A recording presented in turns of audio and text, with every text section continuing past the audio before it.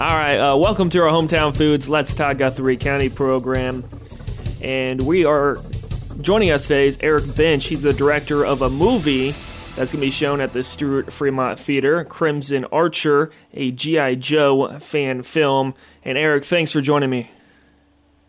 Well, thank you very much for having me, sir. Yeah, I really think this is a cool idea that you're doing. It's a free will donation on October 30th. For all ages at 4 p.m. at the Stuart Fremont Theater. You're showing the movie that you actually directed, correct?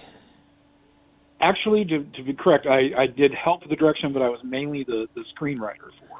Okay. And I did a little acting. I wrote myself a part in it too, but the producer and another one of the directors, his name was Pierre Donato, and he was a huge G.I. Joe fan of the cartoon series back in the 80s, and we had met through a mutual friend, and he really wanted to he thought that the rebooted big budget movies that had been done didn't really have the flavor and the charm of the cartoon series. He really wanted to do a feature film, more connected and more of a tribute to that. So that's how we got connected and got going together. Since this is a fan film, how big of a fan are you of the G.I. Joe series and all the action items? I'm assuming there's a comic book and an animated show. How big of a fan are you of G.I. Joe? Well, I thought I was a pretty big fan until I met Pierre. He has such a connection to it that he almost talks about them as if they were historical figures.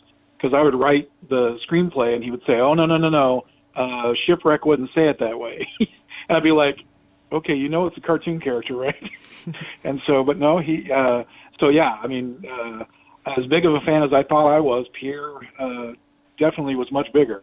But what was kind of fun is we got the permission from Hasbro to make the film.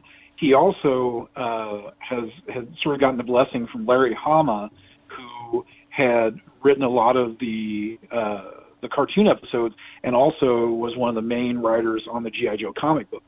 That was a huge feather in our cap and was really cool. So, from what I gather, this is filmed in Iowa. How did this process all come together? How big of a budget was it? How did you come up with the storyline and all that kind of fun stuff? Maybe a big question, loaded question for you, but yeah.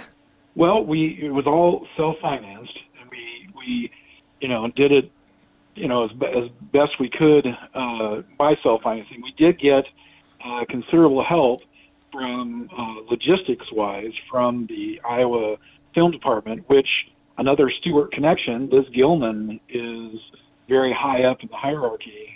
Liz Gilman from here in Stuart, is high up in that. And another little shout out to another Stuart resident who, my friend Susan Gilbrunson, did some voiceover work for us. She did the computer,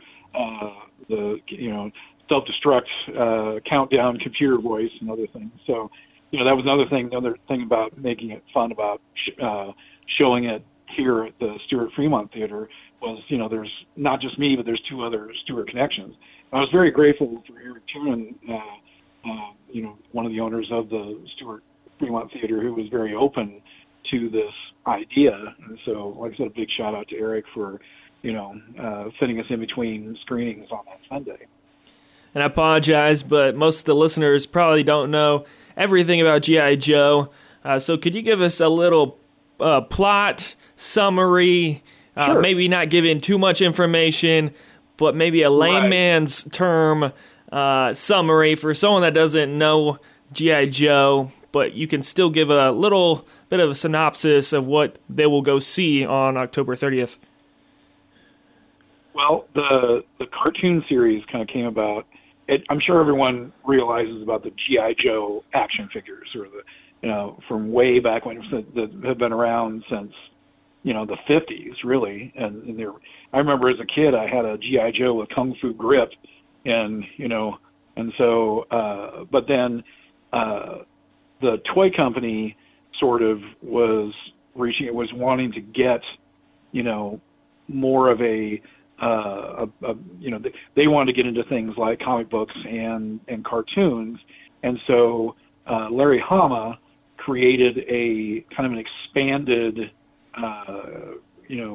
cast of G.I. Joe characters, and so you had and this was a special division of the military that was to fight the terrorist organization known as Cobra. And so in our film, we are picking a time where it's like the G.I. Joe organization, they think that the government thinks that Cobra is no longer a threat, and so they're starting to kind of wind down the organization and have members go to various divisions of the military, and this is a situation where they are trying to prove that there is still a threat with Cobra, and of course we demonstrate that Cobra is still a threat. But one of the G.I. Joes, Scarlet, gets captured, and so the Joes go in to rescue her, and that's kind of a basic plot. But we were able to put a lot of action, a little bit of comedy, and one of the nice things that Liz Gilman with the Iowa Film Department was able to kind of help us with was getting access to locations that we may not have otherwise had access to. Like, for example, the historic Fort Madison prison sort of doubled as a Cobra base. We were able to do some filming at the Boone Army base when they were doing when they were doing National Guard training, and so we've got footage of helicopters taking off and landing. In fact, at one point, we kind of, were asking, could we show some of our actors getting on the helicopter and it taking off? And they were open to it, but they said they'd have to charge us for the aviation fuel. And we went, okay, how much of that would that be? And they said, well, to have them get on and go up and hover for 30 seconds and come back down, that would be $5,000. And we went, yeah, getting on a helicopter that's on the ground and without it running, that's just fine. That gives us quite a bit of production value. But we did filming at Sailor Lake and a couple of definitely some of the parks, and so between the connections that Pierre and myself had with local organizations and with Liz's help, we were able to put together some pretty great scenes, utilizing and basically showing off what Iowa has to offer, and which is one of the reasons why Liz was helping us, is so that she can use that footage to attract bigger projects and say, look at the various areas that this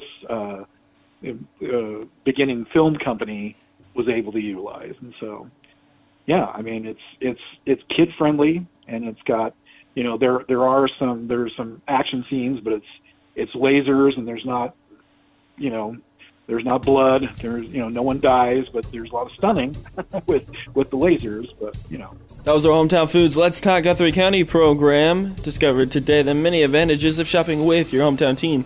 Hometown Foods in Guthrie, Centerpreneur, and Stuart.